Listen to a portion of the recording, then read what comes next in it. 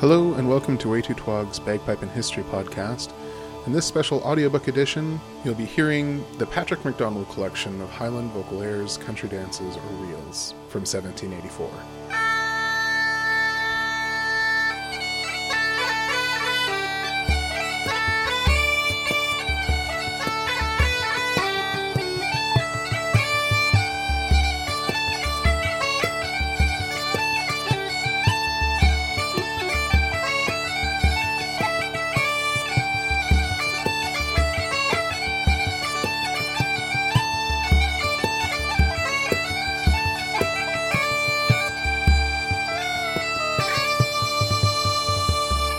You can skip to 10 minutes in for just the audiobook.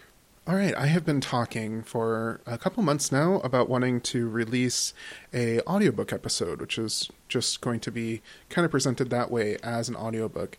As I got closer to doing that, I realized that that's maybe not... I should do more. I should do some more scaffolding. I'm training as a historian and have taught a number of classes. And one thing I have realized with my students is that things I take for granted, like a lot of my students don't even know what a primary source is if I use language like that. So I thought I'd just mention it here. Generally, when we talk about primary sources kind of broadly, it just means anything created in the past. Oftentimes we'll look at things that are kind of ephemera, things that aren't intended to be passed down or read by other people. Those things are really revealing. Obviously, this is a little bit different because we're reading from a preface and an article that's part of a book. So it was always intended to have an audience. But it's still really important when looking at primary sources and historical sources to kind of be critical about it. Just because this is something that was written down and published by Patrick MacDonald, not written by him, but published by Patrick MacDonald, that doesn't mean that it's a given that everything that is stated in there is true. But it does mean that everything that's in there can teach us something, like we can learn a lot from it. There's really two very different readings that are going to be part of this. The first one, the preface, generally speaking, I think is quite good. It's written by Walter Young, and it makes some really interesting discussions of Joseph MacDonald, kind of the famous bagpipe book writer. Joseph MacDonald's Complete Theory, I think is what it's called. Kind of the first written pibroch that we know of existing, although it didn't get published until quite a bit later. That's Patrick's brother. So there's some discussion of Joseph, there's discussion of Patrick's methods in collecting these tunes, and just a little bit of musing about how they should be performed and that sort of thing. And those are really good. I think you can take a lot of that just take it as written. Be still critical of it, but you can kind of accept it as worthy material. The second thing we're going to listen to is this essay of the influence of poetry and music upon the Highlanders. So this piece is a little bit more sketchy, and really implore you to be pretty critical when you're listening to this. So this thing was written by John Ramsay of Ochtertyre, who's sort of a renowned letter writer, just wrote tons and tons of letters, has a book on curling and Scottish Highland history, and also like a book on Byron, Lord Byron. So interesting cat, and you really see kind of the culture of the day expressed in this essay of this idea that kind of educated gentlemen can know anything. And it's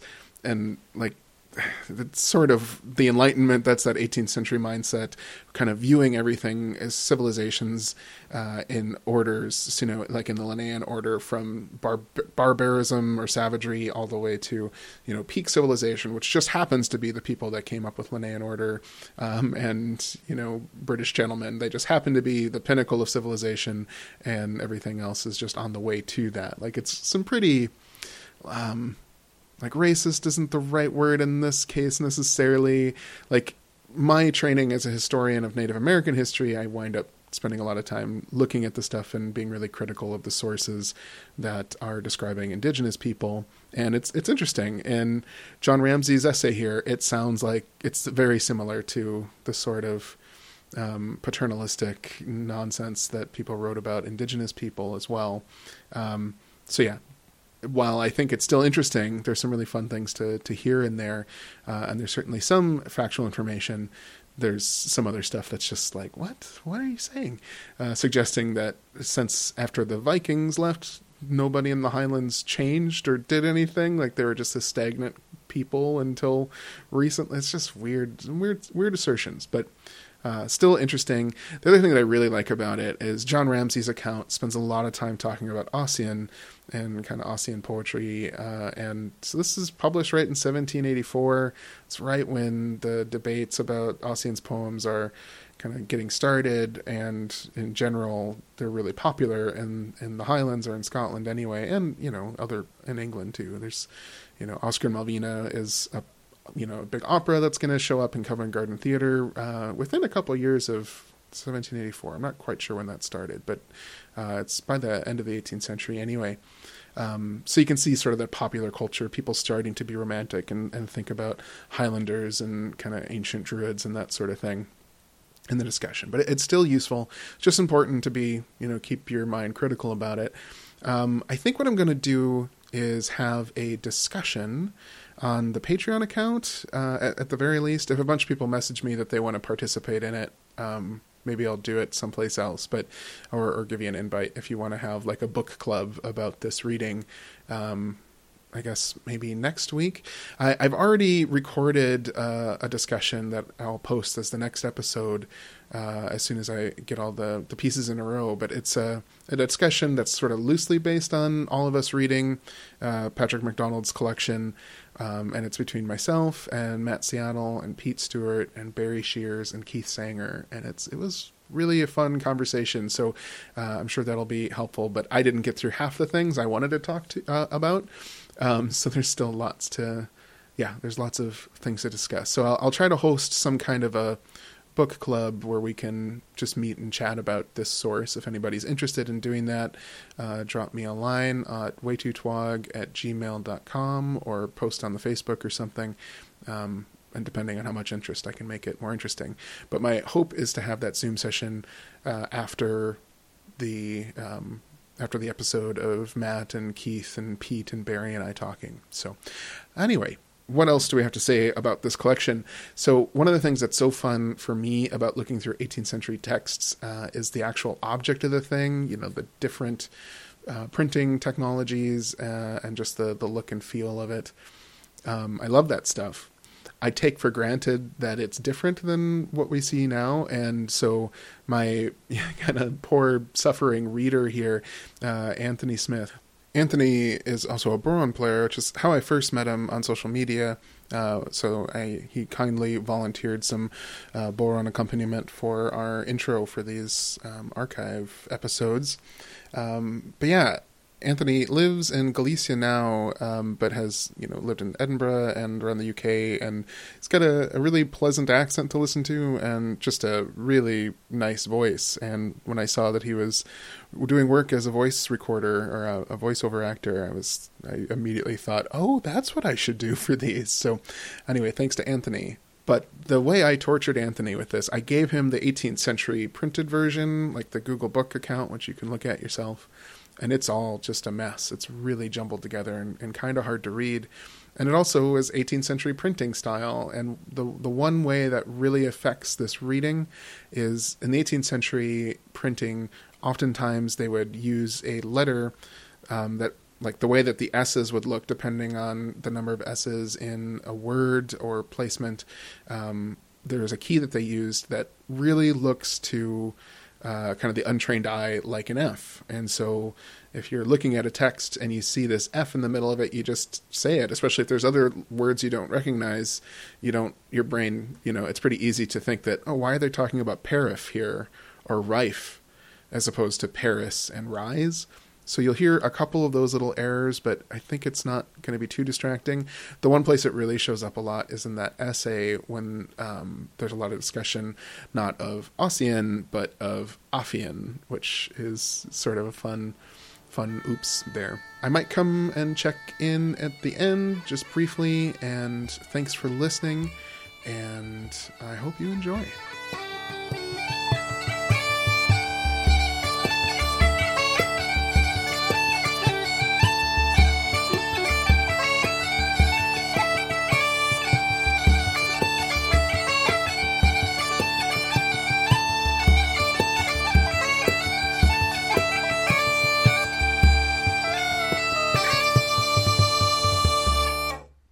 Preface.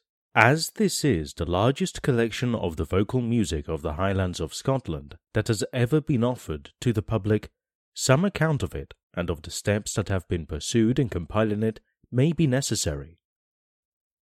Almost the whole of the North Highland airs, which formed the first and largest division of the following work, were collected by the late Mr. Joseph MacDonald, the publisher's brother, whose musical genius and attainments, as well as the enthusiastic attachment which he had to the peculiar music of his native country, are still remembered by many.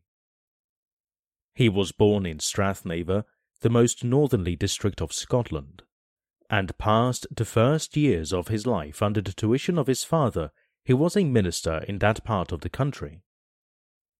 This good man, in his hours of relaxation, used frequently to apply himself to music, and having experienced the power which he derived from thence of agreeably and innocently unbending his mind in the solitude of a remote situation, he wished to communicate the same advantage to his children, and along with his other more important instructions, he taught all of them the first principles, and initiated them in the practice of that pleasing art. In these exercises, Joseph made a very quick progress. At the age of 15 he played on the violin with an easy flow in execution, and in that expressive manner which distinguishes real genius and feeling. He had also made considerable progress in playing on the bagpipe. About that time he was sent to the south of Scotland for the purpose of prosecuting his studies, and was fixed for a few years at the school of Haddington. During that time, music, his favourite pursuit, was not neglected. To it and to painting he devoted the most of his leisure hours. He afterwards resided for a short time in Edinburgh. He there had an opportunity of being frequently in company with Signor Pasquale and the other masters of that period, and thereby of extending his musical knowledge and improving his taste. Although few men felt the charms of the Italian music more sensibly than he did, and though he frequently practiced it, his passion for that of his native mountains never abandoned him. It presented itself to his imagination with all those associations which often give to music its greatest power over the mind. While he played or sung those simple, artless melodies, his eyes frequently streamed with tears. Upon his return to Strathnavor, he had abundant opportunities of indulging that passion. He then applied himself seriously to make a collection of that music, and to write down the pieces that he knew or had occasion to hear, and which probably had never before appeared in musical characters. During upwards of 2 years which he spent in that country, he continued to enlarge his collection by the addition of such pieces as he heard in different parts of it. He also wrote out some of the best poems that were sung to them, and made a collection of the different kinds of bagpipe music. From these engaging objects, his attention was for some time diverted by a proposal that was made of him going to the East Indies, of which he accepted. Before his departure to that country, which was in the year 1760, he wrote out a copy of a number of the vocal airs which he had collected, and left it with his sister as a token of affection. All his other collections and papers relating to Highland music and poetry he carried along with him.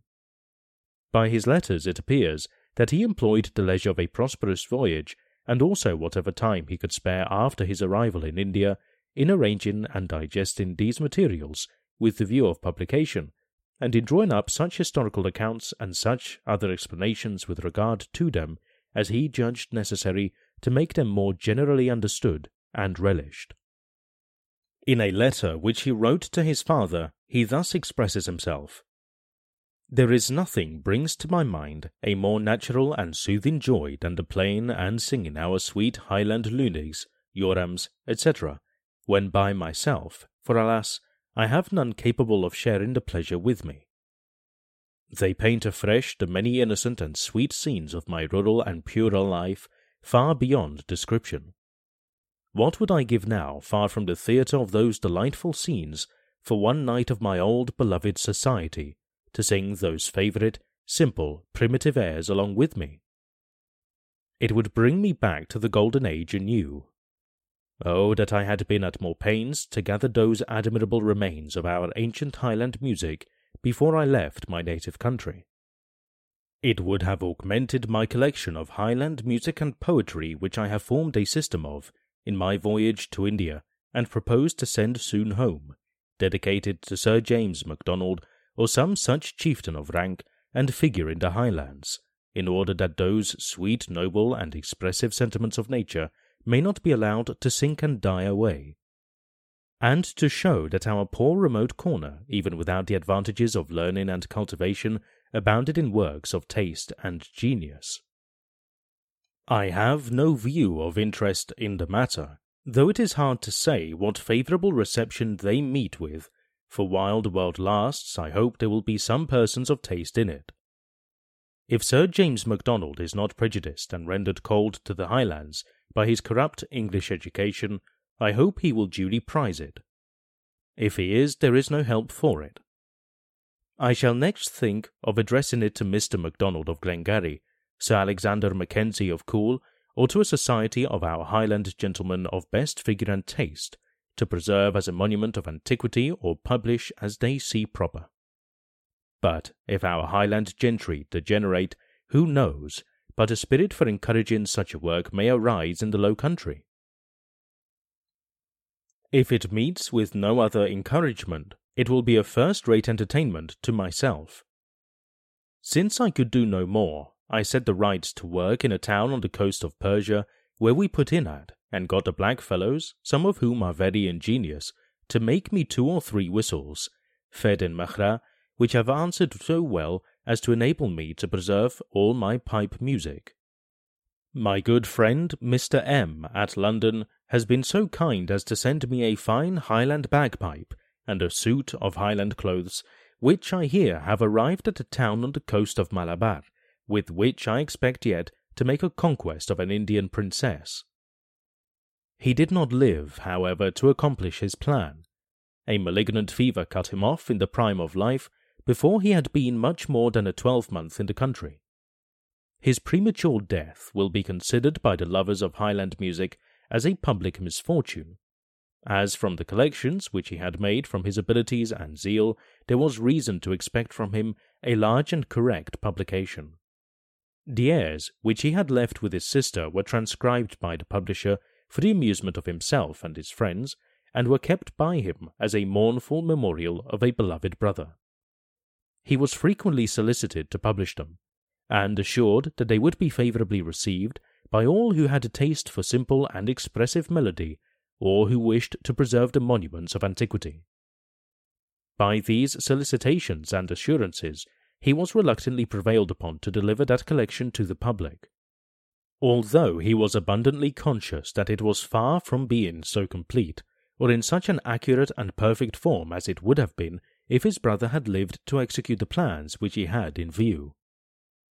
When he had formed that resolution, it occurred that as his brother's collection consisted chiefly of the airs that have been preserved and that are sung in the counties of Ross and Sutherland, and as a very great number of different airs are sung in the other districts of the Highlands, it would be necessary that some of these should be obtained and inserted. The task of collecting these the publisher was obliged to take upon himself. His residence for a considerable number of years in the county of Argyll gave him frequent opportunities of hearing the airs that are most common in that part of the country. These he attempted to write down in musical notes. He made several journeys into Perthshire and other parts of the Highlands for the purpose of collecting the airs that are sung in those districts and are not so generally known in Argyllshire. And from the singing and the friendly communications of some respectable gentlemen and ladies, natives of the Western Isles, he has been enabled to enrich the collection with a number of beautiful airs that are in some degree peculiar to those countries. The event has justified the opinion which his friends had entertained of the encouragement that would be afforded to such a work.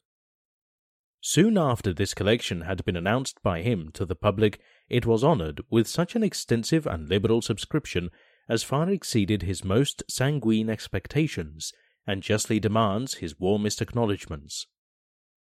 The publisher thinks it incumbent upon him in this place to give some further account of the materials of which the following collection consists, and of the steps that have been taken to bring them into the form in which they now appear.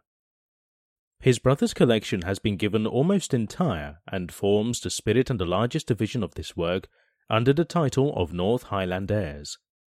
His notation has been faithfully adhered to, except in a few of the slow plaintive tunes.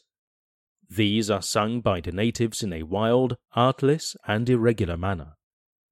Chiefly occupied with the sentiment and expression of the music, they dwell upon the long and pathetic notes, while they hurry over the inferior and connecting notes in such a manner as to render it exceedingly difficult for the hearer to trace the measure of them. They themselves, while singing them, seem to have little or no impression of measure. It would appear that Joseph, in his notation of these airs, in place of reducing them to regular time, had attempted as nearly as he could to copy and express the wild, irregular manner in which they are sung, and without regarding the equality of the bars, had written the notes according to the proportions of time that came nearest to those which were used in singing. It was judged improper to lay them before the public in that form. They could not indeed have been understood but by those who had an opportunity of hearing them sung or played by the natives. The publisher has therefore ventured to write out these pieces in equal bars. At the same time, he has endeavoured to express as nearly as he could, consistently with such measure, the style and manner in which they are sung. This, he presumes, he was in some degree qualified to do, as he had often heard his brother perform them, and as some of them have been familiar to him from his early years. This, however, is the only change that he has made in the notation of these airs. The whole series of notes in his brother's copy has been strictly followed. The airs here alluded to are these which stand in the collection at numbers 1, 2, 3, 4, 6, 7, 8, 9, 10, 28, 31, 32, 59, 61, 70, 71, 72, and 73.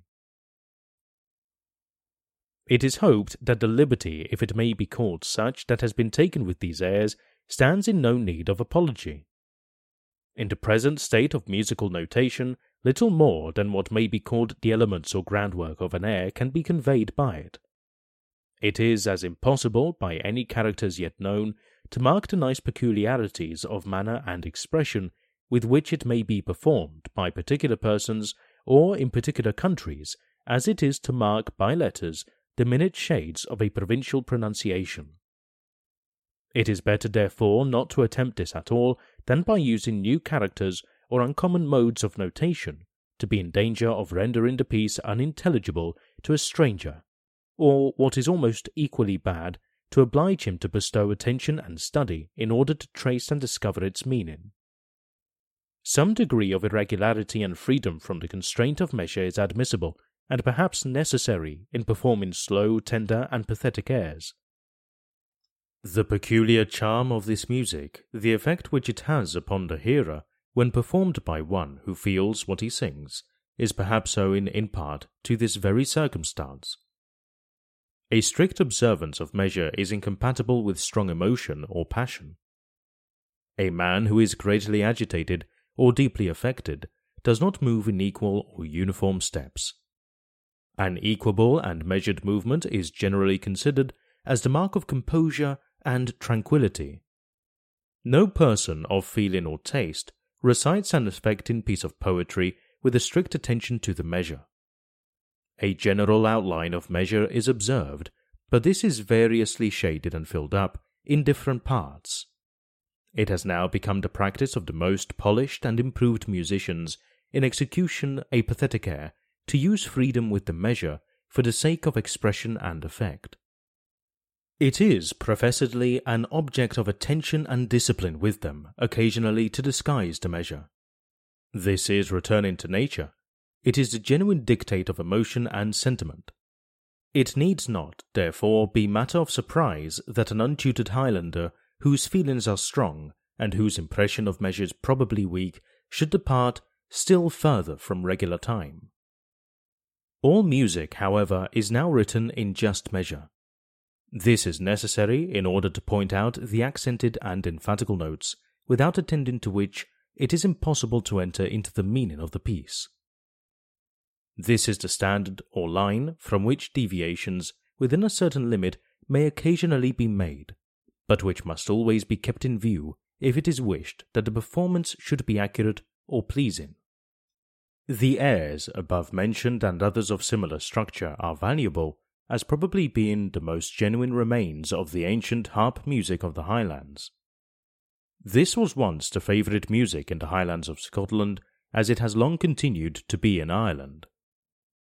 The fate, however, which it has experienced in the two countries has been very different. In Ireland, the harpers, the original composers and the chief depositaries of that music, have till lately been uniformly cherished and supported by the nobility and gentry. They endeavoured to outdo one another in playing the airs that were most esteemed with correctness and with their proper expression. Such of them as were men of abilities attempted to adorn them with graces and variations, or to produce what were called good sets of them. These were communicated to their successors, and by them transmitted with additions. By these means the pieces were preserved, and so long as they continued in the hands of the native harpers, we may suppose that they were gradually improved, as whatever graces and variations they added to them were consistent with and tending to heighten and display the genuine spirit and expression of the music. The taste for that style of performance seems now, however, to be declining. The native harpers are not much encouraged. A number of their airs have come into the hands of foreign musicians who have attempted to fashion them according to the model of the modern music, and these new sets are considered in the country as capital improvements. The Lady in the Deaf Art, as played by an old harper, and as played according to the sets now in fashion, can hardly be known to be the same tune. It is now abundantly regular in its structure, but its native character and expression, its wildness and melancholy are gone. The variations are such as might have been composed at this day in Italy or Germany.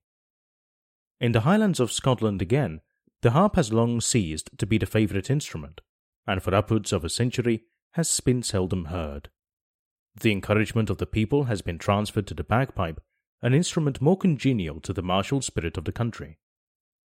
In consequence of this, many of the pieces that had been originally composed and had been chiefly performed or accompanied by the harpers are irrevocably lost, and those which have been preserved by tradition may naturally be supposed to have been gradually degenerating. To render these airs therefore more regular, especially in their measure, is in fact bringing them nearer to their original form. A considerable number of the airs contained in this first division are what the country people call luinigs, and are sung when a number of persons are assembled, either at work or for recreation. They are generally short, their measure is regular, and the cadences are distinctly marked. Many of them are chorus songs. Particular parts of the tune are allotted to the principal singer who expresses the significant words. The other parts are sung in chorus by the whole company present. These pieces, being simple and airy, are easily remembered and have probably been accurately preserved. The airs contained in the other divisions of this work have been collected by the publisher, as already mentioned. In writing them out, he has endeavoured to follow, as closely as he could, the manner in which they are sung, and he has given them to the public in the same form in which he received them. Perhaps he has not always given the best sets of them, as he may not have had the good fortune to hear those sets. A perfect uniformity in the manner of performing vocal airs is not to be expected, more especially if they have never been written out in musical characters. The execution of an air will be different according to the musical powers and attainments or the taste and sensibility of the performer. Musicians well know that a few variations in the melody of particular passages do by no means destroy the identity of a piece of music. Hence better or worse editions or sets of the same air will be obtained from different persons or in different parts of the country. When the publisher had frequent opportunities of hearing an air, he chose that set of it which appeared to him the best and the most genuine. When he had not such opportunities, he satisfied himself with writing the notes which he heard. The measure was, for the most part, sufficiently obvious. When this was not the case, he adopted that which gave the notes most nearly in the proportions that were expressed by the singer or which appeared to be best adapted to the measure of the words. He never thought his copy of an air accurate until upon playing it from his notes, the singer acknowledged that it was, as nearly as he could judge, the very tune which he had sung. He did not conceive that he was authorized to alter or improve the pieces according to his own ideas. He leaves that to others. A few appoggiaturas or grace notes are occasionally added in order to give some idea of the style and manner in which the airs are performed. Of these, however, the publisher has been sparing for the reasons hinted above. They are often taken from the preceding note. This is perhaps suggested by nature to enable the voice to pass with more ease and certainty to that which follows. The notes which are used as appoggiaturas are not only the next in degree above or below the principal note, but are frequently 2, 3, or more degrees distant from it. These last are, for the most part, below the principal note and ascend to it. They are often, however, above it and descend. They are often necessary to give it its true expression and effect, particularly those that are at the interval of a lesser third. Such grace notes may occasionally be introduced in the following airs in many places where they are not marked, more especially when they can be taken from the preceding note. In singing, these grace notes are, for the most part, executed rapidly, so that, though their effect is felt, they are but obscurely perceived. It is difficult to express them well upon an instrument. It may be proper to observe in this place that in some of the airs notes are taken into the measure which perhaps might have been more properly written as grace notes. This was done with a view to give a clearer idea of their proportions. It will, however, occasion little embarrassment, as every person who is moderately skilled in music can distinguish the notes, which form what may be called the substantial part of an air, from mere passing notes or notes of decoration. It may also be necessary to remark before concluding this subject that the vocal airs in the following collection are to be performed rather slow. Even those which are marked brisk are seldom to be executed so quick as the modern allegro songs of the same measure. The country dances may be played as quick as the performer chooses. The vocal airs are divided into 4 classes, viz., North Highland airs, Perthshire airs, Argyllshire airs, and Western Isle airs. By this division, little more is to be understood than that the different airs were obtained in those parts of the country under which they are arranged, or from persons who had resided and had learned them in those districts. Many airs in this collection are pretty generally known throughout the Highlands. Every district, however, has a number of airs that are in some degree peculiar to it, being more generally known there than they are in the other parts.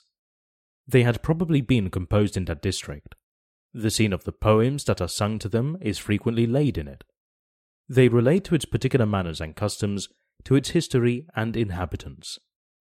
These airs, therefore, may be properly enough considered as the peculiar music of that district. Even the small remote island of St. Kilda has its songs, some of which the publisher has had the good fortune to procure. An attentive observer may be able to mark certain differences in style and character in the peculiar music of those districts.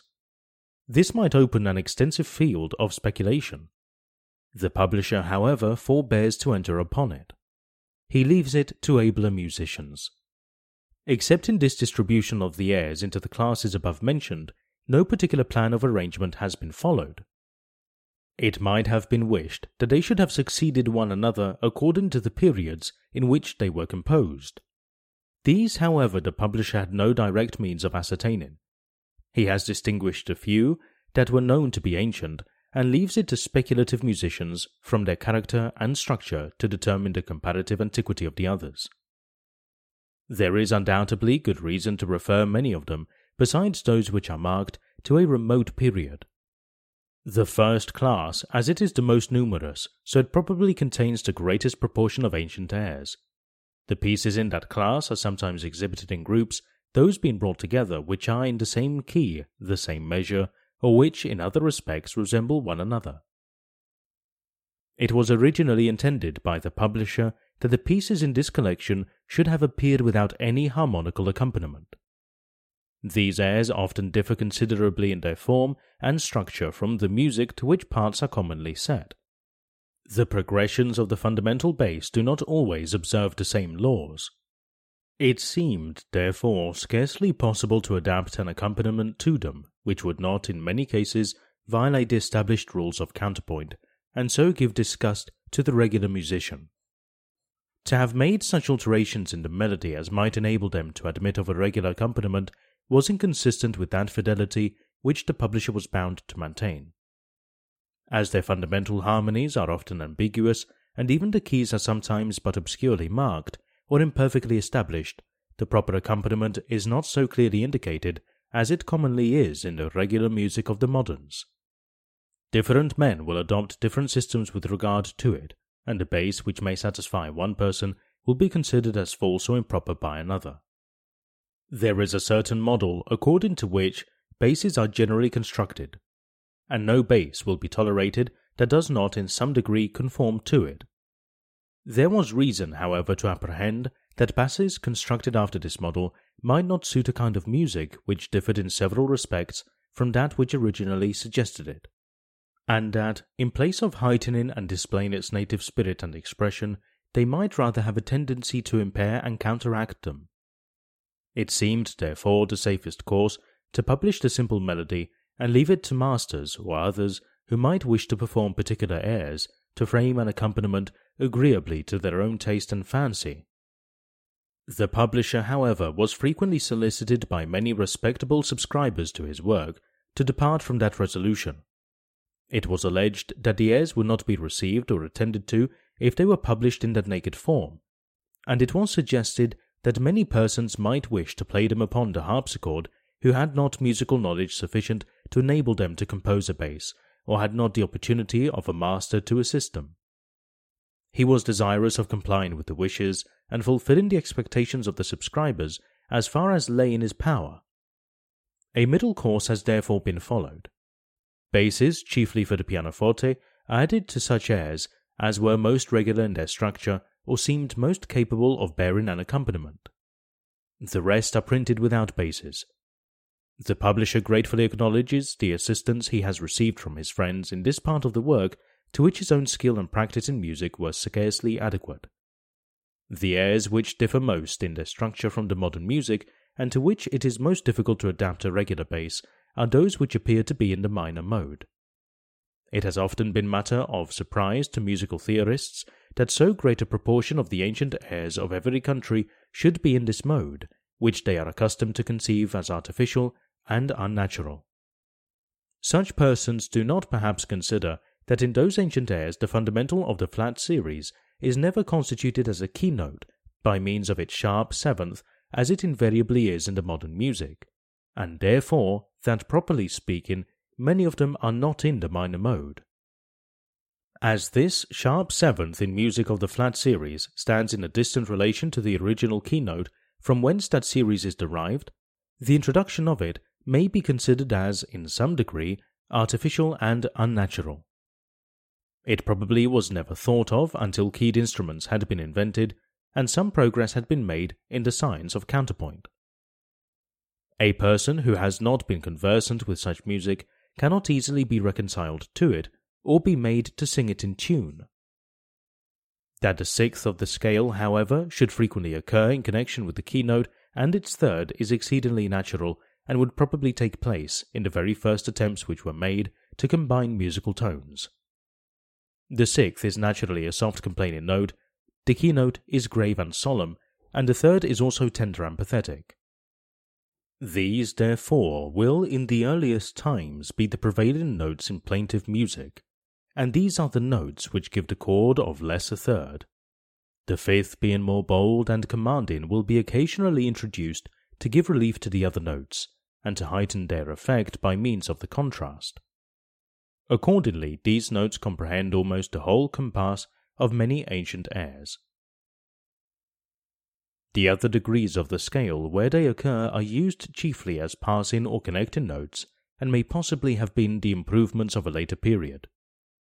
Of these intermediate degrees, the second, as it connects the keynote and third, will be most frequently introduced, and as in its character and effect it resembles the fifth, it will sometimes appear as a principal note.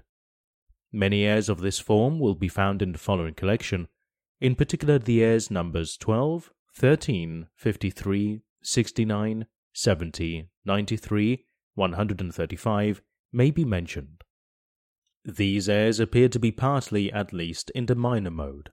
The effect which they have upon the hearer is similar to what is produced by that mode, and yet the fundamental of that mode is never regularly established as a keynote. The fifth, being always natural, cannot properly be considered as a note in the leading chord of a regular cadence upon the sixth, but must commonly be referred to the keynote as its fundamental. The seventh and fourth of the original scale do not at all appear in them. These were probably the degrees of latest invention. They are seldom found in very ancient music that is more purely in the major mode. Passages by semitones which give such delight and are so anxiously sought after in the modern music are scarcely known in ancient music. They were probably first introduced in music of the flat series. When men had been accustomed to hear the sixth in connection with the keynote and third, they would come in time to consider it occasionally as a governing fundamental or keynote. The seventh would then be introduced as a passing note betwixt it and the original keynote, now the lesser third, and the fourth of the original scale would be introduced as its sixth, it bearing the same relation to the original keynote or lesser third of the flat series that the sixth bears to the third of the original sharp series, viz., the relation of perfect fourth. In the beginning of the air number 11, the seventh occurs between the keynote and the sixth, which in that part of the tune has the appearance of being the governing fundamental. When that air comes to be more decidedly in the major mode, that note is no longer found. In number 14, the fourth is introduced. In the airs number 16th and 17th, both these degrees of the scale are introduced, and accordingly the flat series seems to be more clearly established in these airs than it is in the others that have been mentioned. If a bass is to be set to the airs of the simple form above described, that may proceed by anything like regular fundamental progressions, it must in general be constructed in the major mode. The sixth must be considered as third in the chord of the fourth, and must have the fourth for its bass note rather than its eighth. Of this, an instance is given in the air number 135. This, however, is liable to objections. A degree of the scale is introduced into the bass which does not occur in the melody, and the impression of the flat series is counteracted. When the sixth happens to be the concluded note, as in number 13, the close upon the fourth becomes exceedingly awkward. The other airs that have been mentioned, in which the minor mode seems to be more clearly established, may admit of a bass in that mode. Here, however, the chord of the fifth, which must occur in every regular cadence upon the key, never fails to suggest to one who has been accustomed to modern music the idea of the sharp seventh of that mode. That note, however, is never expressed in genuine ancient music. On the contrary, the flat seventh often precedes the close. What has been chiefly aimed at in setting bases to some of the following airs is to give specimens of the different methods in which an accompaniment may be adapted to such music. It is left to performers either to take them as they are or to fashion them according to their own taste or system. Some of those airs will probably produce their happiest effect when sung or played in a simple, expressive manner without accompaniment, or at most with a few octaves sounded to the empathical notes, such as we may suppose were struck upon the harp in former times. Any regular accompaniment that can be sent to them will perhaps weaken in some degree their native expression by giving them a modern artificial appearance. It is like superadding the ornaments of the Grecian architecture to the square castle of an old baron. To others of them, the best accompaniment is perhaps the bagpipe bass or the continual repetition of the keynote. A few of these are marked, the keynote being written at the beginning of them. Lastly, in some of the airs, especially those of the flat series, it may be proper to use the sharp, in place of the natural seventh, and to alter few notes when they are to be accompanied by a bass. This may sometimes be done without materially changing the character or expression of the melody, and the music will thus be made to sound better to a modern ear. In the air numbered 18, the sharp seventh is once or twice introduced to favour the bass. The first part of the air number 62 is printed twice. The first is the original set. In the other, the sharp seventh is used, and a few notes are changed. By this means it is made to admit a fuller and more regular bass. Most of the North Highland country dances were written from the playing of a bagpipe performer from that district. The others were taken down from the singing or playing of the natives. As it is probable that few of them are known in the south of Scotland, it was thought that they might prove acceptable to the lovers of that pleasing and sprightly music. It was at first intended that these dance tunes should have concluded the work. Many respectable subscribers, however, having expressed a wish that some of the pieces that are played upon the large or true Highland bagpipe should be inserted, the publisher was desirous of gratifying them as far as was consistent with its plan. With this view he made a journey into the country of Lochaber, where he knew that there was an eminent performer upon that instrument, retained in the family of a gentleman with whom he was nearly collected, and from his playing he wrote out 4 favourite pieces which he has annexed to the work. Whoever has attempted to execute such a task and has had experience of the difficulty of it will readily excuse any imperfections that may be found in the notation of those pieces. The publisher flatters himself that if such imperfections be discovered, they will not be thought very material unless perhaps in the quick variations. In performing these upon the bagpipe, it is usual to introduce certain graces and flourishes which are peculiar to that instrument and to that species of music, and which can hardly be expressed in notes or executed at least with the same effect upon another instrument. The publisher, however, has made as near an approach as he could to the notes that were expressed by the performer. These pieces are printed mercifully as specimens of that kind of music. They are all considered as excellent in their kind, and the publisher has reason to believe that the sets which he has obtained of them are genuine. A complete collection of that music would make a large work.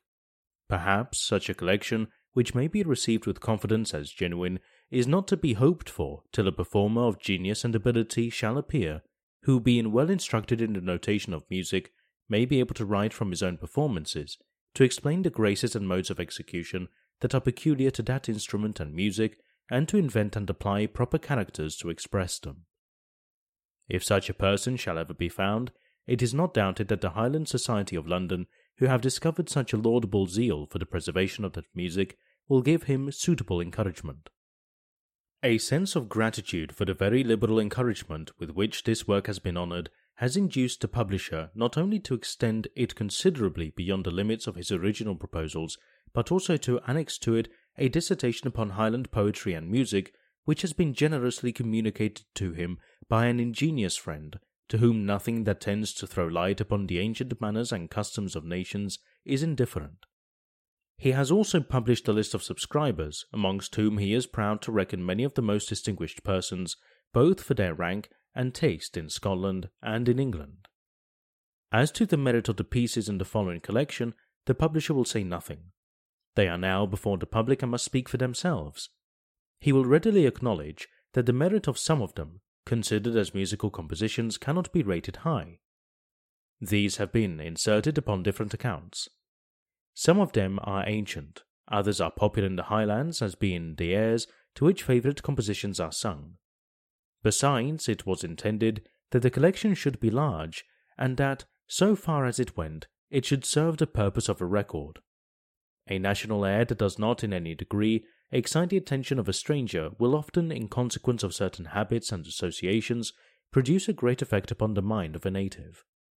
The genuine tones of feeling and distress, however, are addressed to the heart and speak a language equally intelligible to men of all nations. If it shall be acknowledged that some airs in this collection, though perhaps short, abrupt, and imperfect, do indeed speak this language, the publisher will congratulate himself upon having rescued them from oblivion and contributed to increase the stock of original, natural, and expressive melodies. He has by no means exhausted the vocal music of the Highlands. A great number of airs are sung in the different districts of that country which he has not had access to obtain or has not had room to insert. These may exercise the industry of future collectors if encouragement to such an undertaking shall be again afforded. He cannot conclude this preface without returning his most grateful acknowledgments to all who have honoured this collection with their patronage, and to those whose kind assistance he has experienced in the different departments of his work. End of preface. Of the influence of poetry and music upon the Highlanders. Querulas praetentat pollice cordas atque haec percussis subjungit carmina nervis. Ovid, Med. The poems of Ossian are a singular phenomenon in the literary world. They prove, what lettered pride is unwilling to believe, that the bards of a people, reputed barbarous, possessed at an early period talents and taste which would do honour to any nation.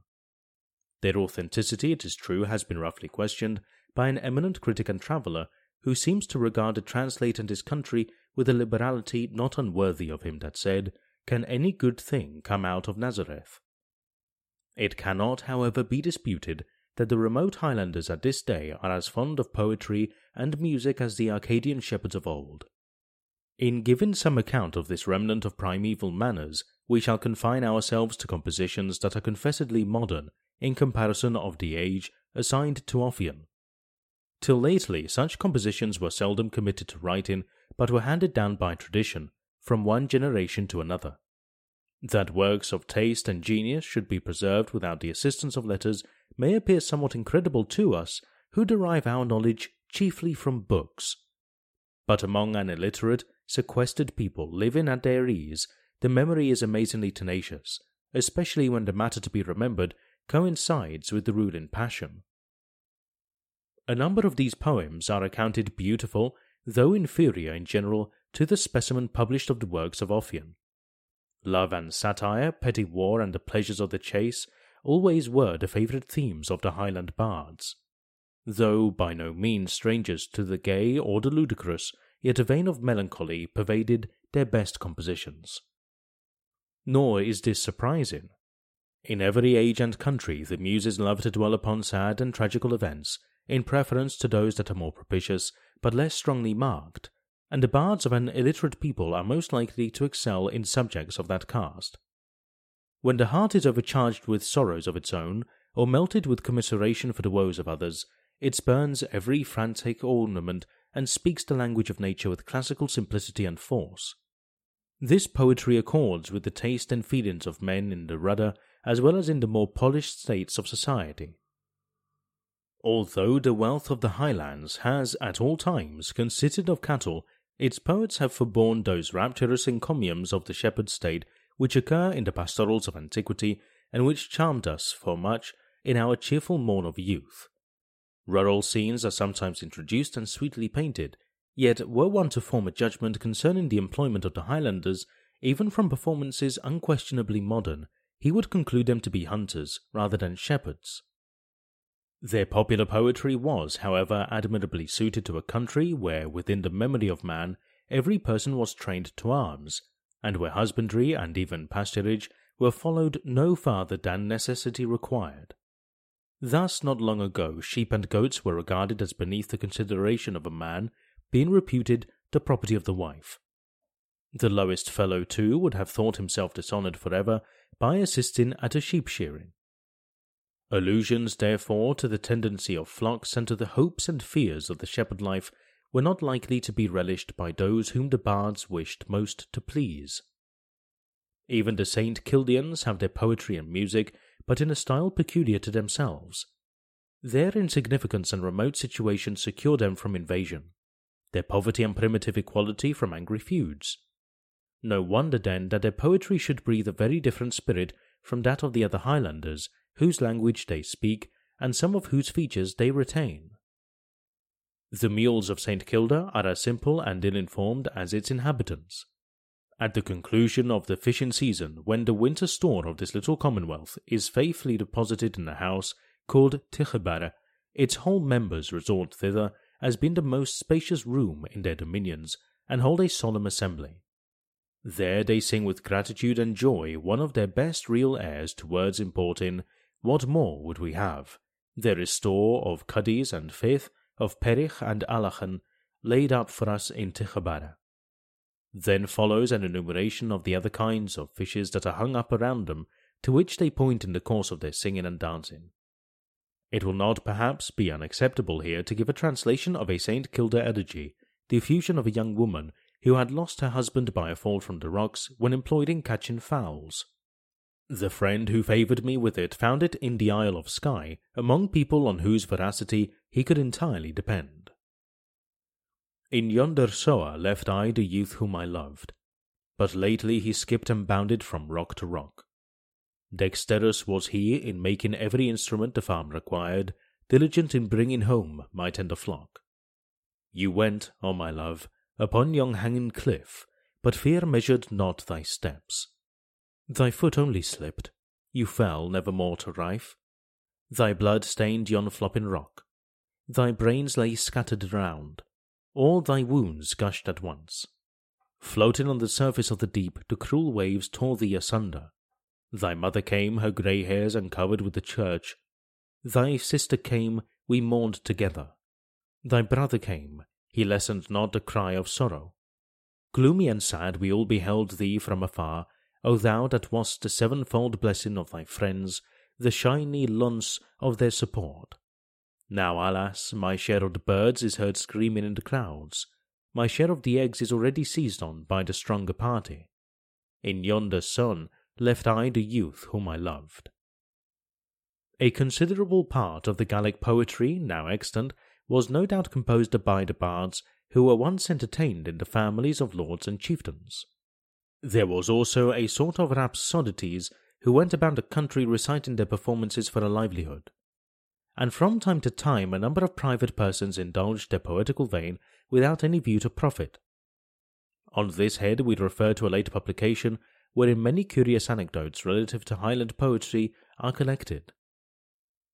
Even such as are more sceptical with regard to Ossian must admit that in the end of the 15th century the Irish bards still made a considerable figure, and as their language and national features nearly resembled those of the Highlanders, so at a very early period their poetry was probably akin.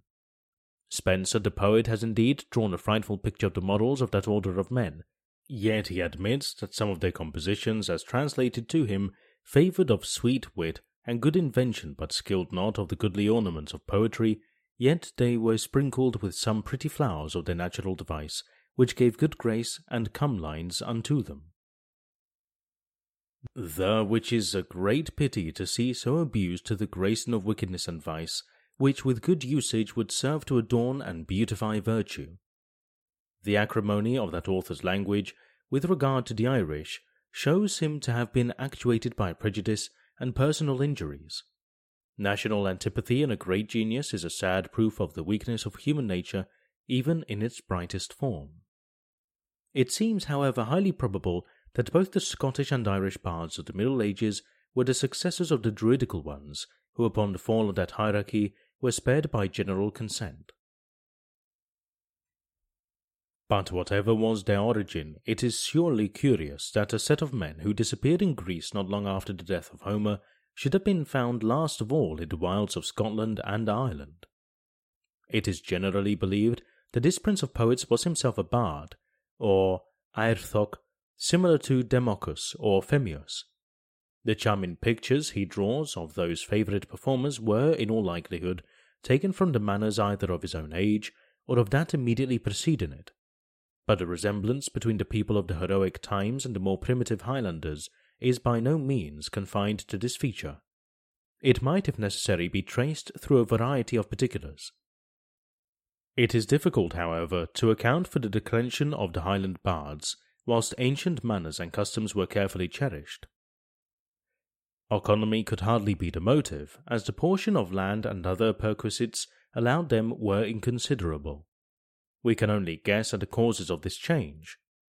When the power of the crown began to preponderate, the nobles who had great estates in the highlands found it necessary sometimes to quit their castles, where they had lived in rude but primitive magnificence. The friendship of their sovereign being now the road to power, they endeavoured to secure it by frequently residing near his person. As the modes of their countrymen were in no estimation at court, they took care to form themselves according to a more polished standard. Converts to foreign manners are apt, they know not why, to despise those things which their fathers prized the most. What wonder then that some of those new-fangled courtiers should look cold upon their bards, though these had been the delight of their early years?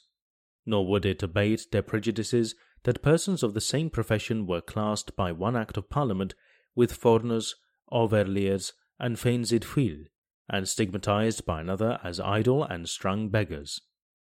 After the Reformation, a tincture of letters was regarded as indispensable, both in the territorial lords and the more considerable chieftains, that they might take a decided part in matters of religion.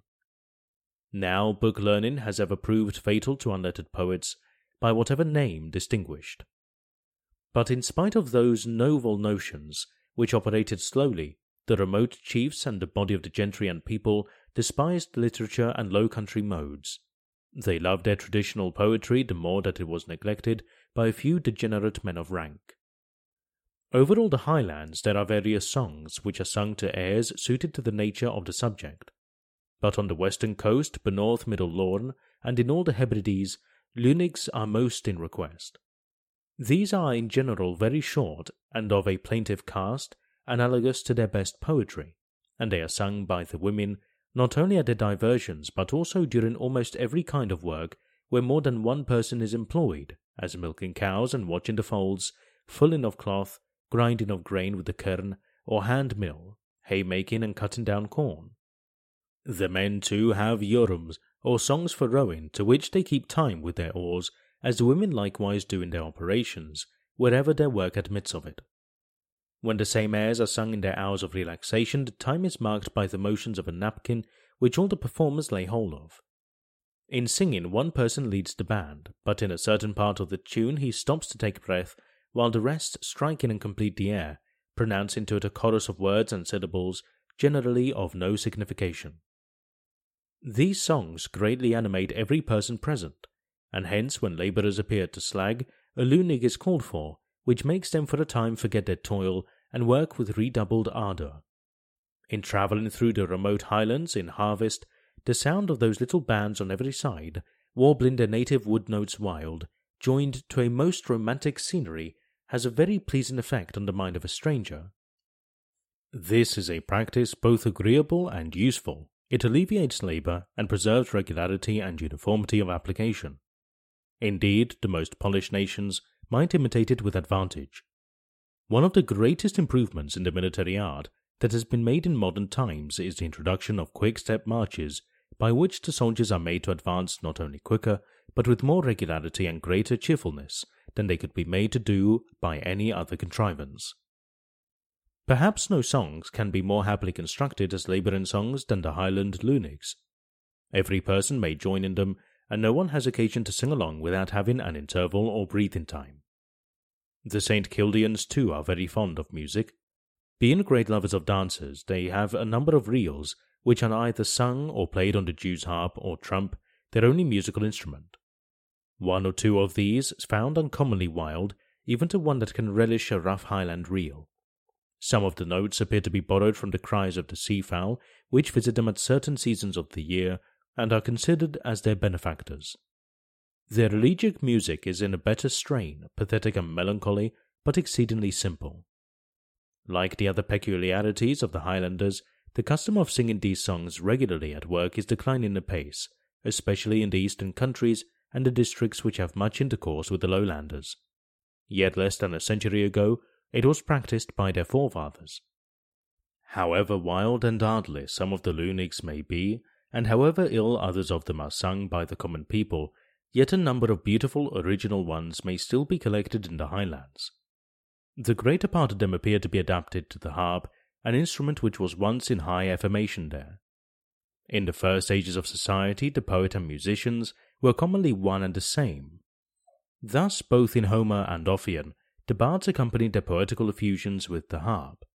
But no sooner did arts and letters make considerable progress in any country than poetry and music became two separate professions, exercised by men of very different characters. If, however, we may believe tradition, those talents were, of old, frequently united in the Highland bards. The last person who possessed them in an eminent degree was Roderick Morrison, or Dal, who in the end of the last century acted both as bard and harper to the Laird of Macleod. He was born a gentleman and living on that footing in the family. Like Demodocus, he was blind, and like him he graced his poetry with the music of the harp. It is believed he was the last performer of that instrument in the Hebrides. Although the harp be now confined to Ireland, we have better evidence than tradition of the existence and even excellence of that species of music among the Highlanders of the 12th and 15th centuries. Giraldus Cambrensis, who visited Ireland about the year 1185, speaks with rapture of the instrumental music of that country, which he scruples not to prefer to that of all the nations around. He also informs us that both the Scots and the Welsh had their music from the same quarter, and such proficients were the former that many were of opinion they excelled their ministers. It is plain he means the Gaelic Scots from his making them of the same stock with the Irish. In this passage we have some openings into the state and nature of the music of the Irish in the end of the 12th century. The author speaks like one who was either an adept in that art or at least well acquainted with its technical language. It would appear that the Irish had then discovered the powers of the harp and were able in a considerable degree to bring them out. And a few instruments are susceptible of more brilliant execution or capable of greater effects than the one in question. His information with regard to the musical attainments of the Scots was probably derived from the Irish themselves, for there is no evidence of his having ever visited Scotland. That in the 15th century the Highlands had not lost their character for skill in playing on the harp appears from a passage in John Major's panegyric on King James I, in which they are classed with the Irish. He calls that prince another Orpheus, who touched the harp more exquisitely than either the Highlanders or the Irish that were the most eminent harpers then known. There is indeed a strong likeness between the Irish songs and the Highland lunix.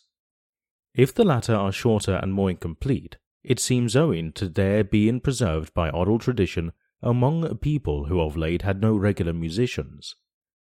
Whereas the great Irish families continued to the last passionately fond of their national peculiarities, and entertained in their houses harpers that were the depositaries of their best pieces of music. Besides, it is not unlikely that the Irish songs, on their naturalization, may have been somewhat modernized. The testimony of Giraldus and Major is the more worthy of credit, that the former abuses the Irish most deliberately in almost every page, and the latter never misses a hit at the Highlanders. It required almost the musical talents of Orpheus to charm the malevolence of Giraldus. The facts they record are exceedingly curious, and add not a little to the intrinsic evidence that strikes the mind on perusing the poems of Ossian. Music can only keep pace with the sentiment which dictates it. A country, therefore, that is acknowledged by its enemies to possess excellent music cannot be supposed destitute of poetical genius, either in the present or preceding times. Indeed, the delicacy and beautiful simplicity that appear in the sentiments and diction of the Caledonian bard are entirely analogous to the sweet strain of the harp tunes.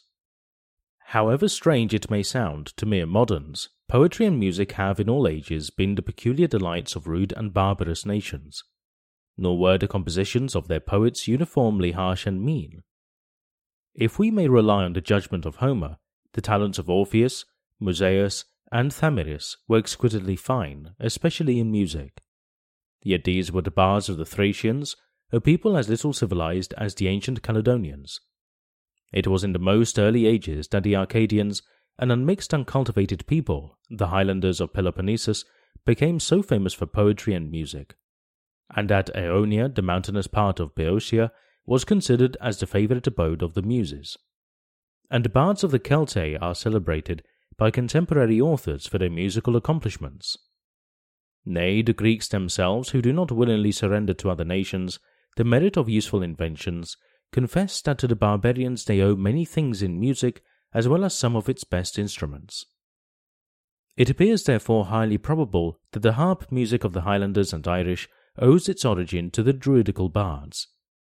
Though from a narrow, interested policy their masters rejected the use of letters, they were nevertheless advanced many steps beyond the savage state and had even made considerable progress in some branches of philosophy.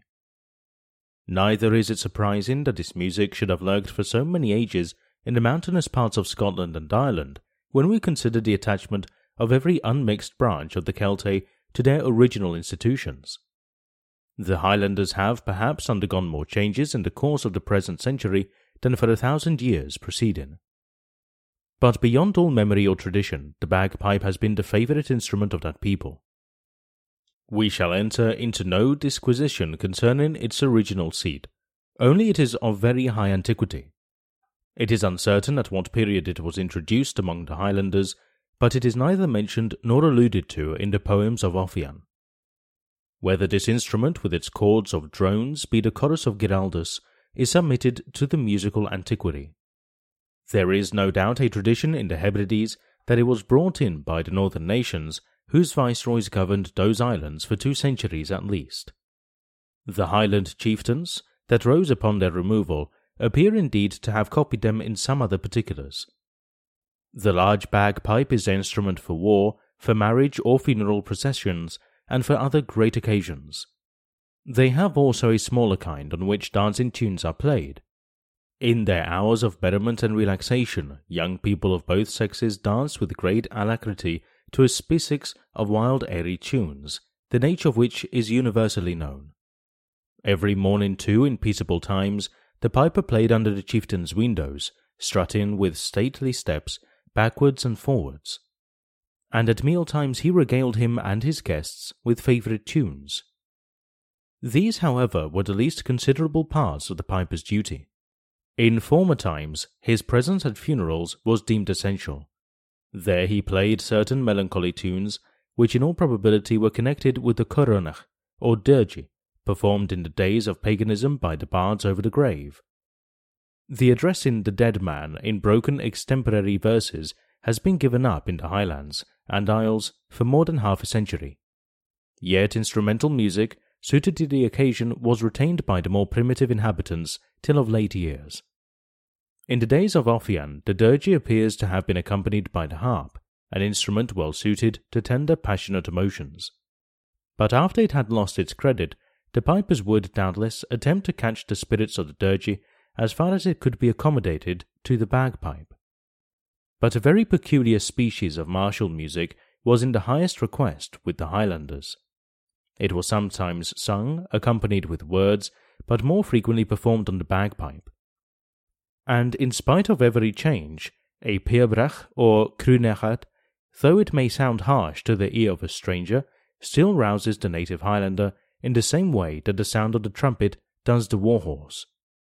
Nay, it sometimes produced effects little less marvellous than those recorded of ancient music. At the Battle of Quebec in April 1760, whilst the British troops were retreating in great confusion, the general complained to a field officer of Fraser's regiment of the bad behaviour of his corps. "Sir," answered he with some warmth, "you did very wrong in forbidding the pipes to play this morning. Nothing encourages Highlanders so much in a day of action. Nay, even now they would be of use." "Let them blow like the devil then," replied the general, "if it will bring back the men." And the pipers being ordered to play a favourite crunechad, the Highlanders who were broken returned the moment they heard the music, and formed with great alacrity in the rear. The contrast between the pipe and the harp tunes is so striking that one could hardly imagine them to be the music of the same people. Indeed, none of the Lunics is adapted to the bagpipe, nor will the classic writers quoted below enable us to point out the origin of the pipe warlike music. They no doubt tell us that both the Celtic and Teutonic nations in the day of battle relied greatly on a certain species of poetry and music which sounded wild and barbarous. By this they animated their own troops and endeavoured to terrify their enemies. In all probability, however, there were essential differences in the style and matter of these compositions. No two nations could less resemble each other in religion, manners and language, the circumstances which stamp the character and taste of a people. Yet in one particular they agree, viz., in these songs being mostly sung and not played on instruments, that however is little material, to transition being easy and natural. We must therefore have recourse to conjecture and analogy. A great part of the poetry of the northern Skalds, prior to the introduction of Christianity into their country, is still extant. It differs as widely from other poetry, ancient or modern, as the Pibrach or Krúneachd does from the music of the nations around.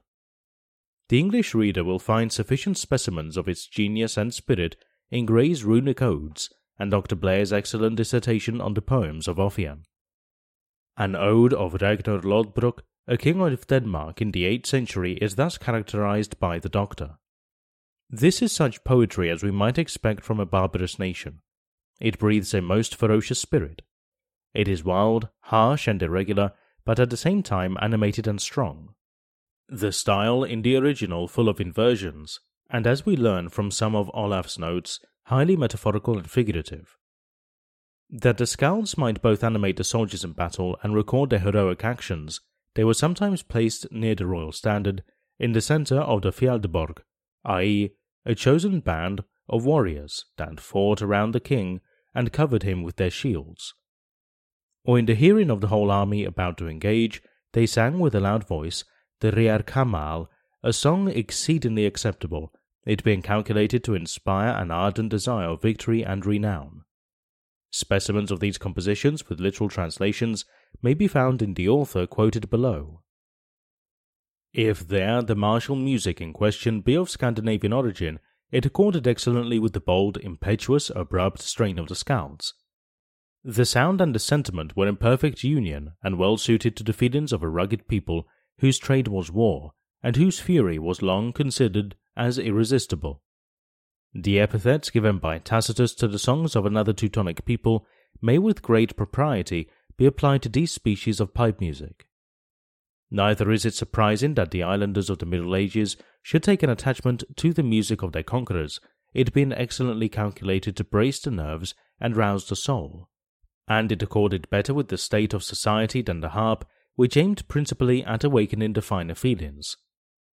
A national convulsion, or indeed any great change in circumstances, will in process of time alter the taste of a people. It is impossible to say what modifications the music underwent, or what reception the bagpipe met with from the Highland bards. At the best it was an unsociable instrument which excluded the voice, and of course did not set off their poetry to advantage like the harp. Though harpers were retained for hundreds of years after the introduction of the bagpipe, yet the favour of the chief and his warriors was at length transferred to the pipers, whose strains responded so well their ruling passion. And when at length the former disappeared, the lunigs and other harp airs were probably preserved by the women, to whose native sensibility and tenderness the music was admirably suited. From the islands the bagpipe would spread gradually over the neighbouring continent. Our conjecture is not the less likely that the Irish are said to have no pibrachs or krúneachds among them. In ascertaining the origin of those tunes, it would be material to know whether the northern nations have any authentic remains of their ancient martial music. Their manners and customs have, doubtless, undergone manifold changes since they abandoned the Hebrides. The revival of letters must have given them, as well as almost every other European people, a new cast of character, and hence their present music may have the same affinity to polished models that their modern poetry has to the classics. Both may be somewhat unrefined and imperfect, yet widely different from what prevailed in the 11th and 12th centuries. The preservation of the oldest runic poetry was owing to their forefathers having the art of writing at a period when other barbarous nations relied on oral tradition. But the music coeval and connected with those singular compositions, not being noted down, was likely to be exploded as soon as novel modes and notions gained ground. And it is no ways wonderful that it should be found, last of all, among the Highlanders, whose manners have been stationary ever since the northern nations quitted their coasts. Till of very late years they held novelty of every kind in abomination. It is abundantly characteristic of them that, whilst other trades might be taken up at pleasure, the piper alone was obliged to serve a regular apprenticeship. But the reason is obvious. His countrymen were satisfied with bungling artificers, but required a degree of excellence in their musicians. The veneration paid to the head of a tribe of eminent pipers by his scholars will appear from an anecdote which Lord John Drummond told a gentleman of this neighbourhood soon after it happened. In the last rebellion, a body of loyal Highlanders was defeated at Inverurie, and the Laird of MacLeod's paper, the representative of the celebrated MacCrimmon, taken prisoner after a stout resistance. Next morning the rebel pipers did not play through the town as usual, on which Lord John, who commanded, sent for them and asked the reason of it. They answered that, whilst MacCrimmon was in captivity, their pipes were dumb, and nothing but the release of their master could make them return to their duty. Though the pipers have survived their brethren, the harpers almost a century, they themselves will, ere long, share the same fate. The present ones are already inferior to their predecessors in knowledge and execution, nor are they to expect encouragement from their chieftains and gentry, whose manners are formed on a new model, and the spirit of the commons is broken and directed to objects very different from those of former times. In less than 20 years it would be in vain to attempt a collection of Highland music. Perhaps it is rather late at present, but enough may be got to point out its genius and spirit.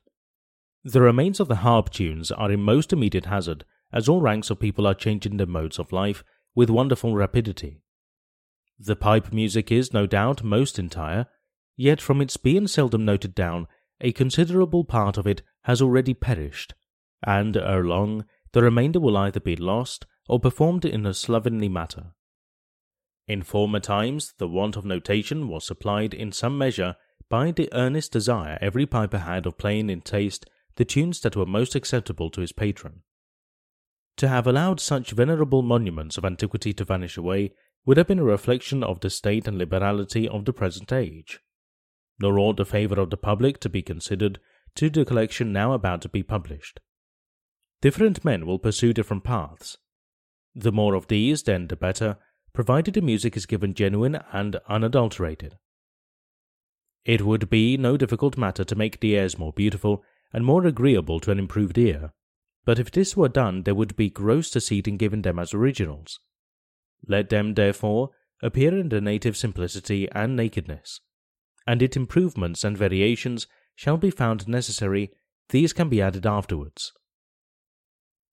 Though the intrinsic merit of such a publication may not appear considerable to the regular musician, it is nevertheless valuable as a specimen of what was once the delight of a great people. Its very simplicity is a pledge of originality and antiquity. We need not, surely, remind the learned reader that artless melodies conjoined with favourite words have produced effects on the hearts of men in a half-improved state, which the greatest composer in modern times would attempt in vain with all his art. To the philosophic antiquary, who contemplates with admiration every genuine fragment of the manners of ancient nations, those ancient airs will prove highly interesting. Peculiar manners and peculiar music, though a subject of ridicule to the fastidious and illiberal, will be regarded by him as features by which the Almighty hath distinguished nations, the great families of the earth, from each other. The music of Orpheus and other Thracian bards, and the airs sung by the Arcadian and Sicilian swains, were in all probability inferior to the compositions of Handel and Corelli. Yet every genuine connoisseur would graft at such precious remains of antiquity, could they be obtained pure and unspoiled by art. To conclude, we may safely affirm that poetry and music had a mighty influence on the minds of the Highlanders. Their poetical tales were, if we may be allowed the expression, pastorals for warriors, and well calculated to inspire the men with an ardent desire of imitating, on some future occasion, their ancient worthies. The women, too, by whom a great part of these were sung, regarded the martial virtues as essential in a son or a lover, and in every age and country, the wishes and sentiments of that sex have a surprising dominion over the men. When, therefore, these circumstances are considered, can we be at a loss to account for that heroic bravery which distinguishes Highlanders and their first entering upon action? Those precepts and examples which are set before them in the engaging dress of poetry, aided by congenial music, teach them that generous contempt of danger and event of death, to which the common people of commercial countries seldom attain, till they have been thoroughly disciplined and familiarized to war.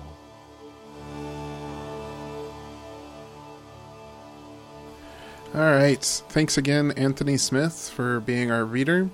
You've been listening to the Patrick MacDonald collection of Highland vocal airs, country dances, and reels. If you'd like to support the podcast, you can always go to patreon.com/waytootwag.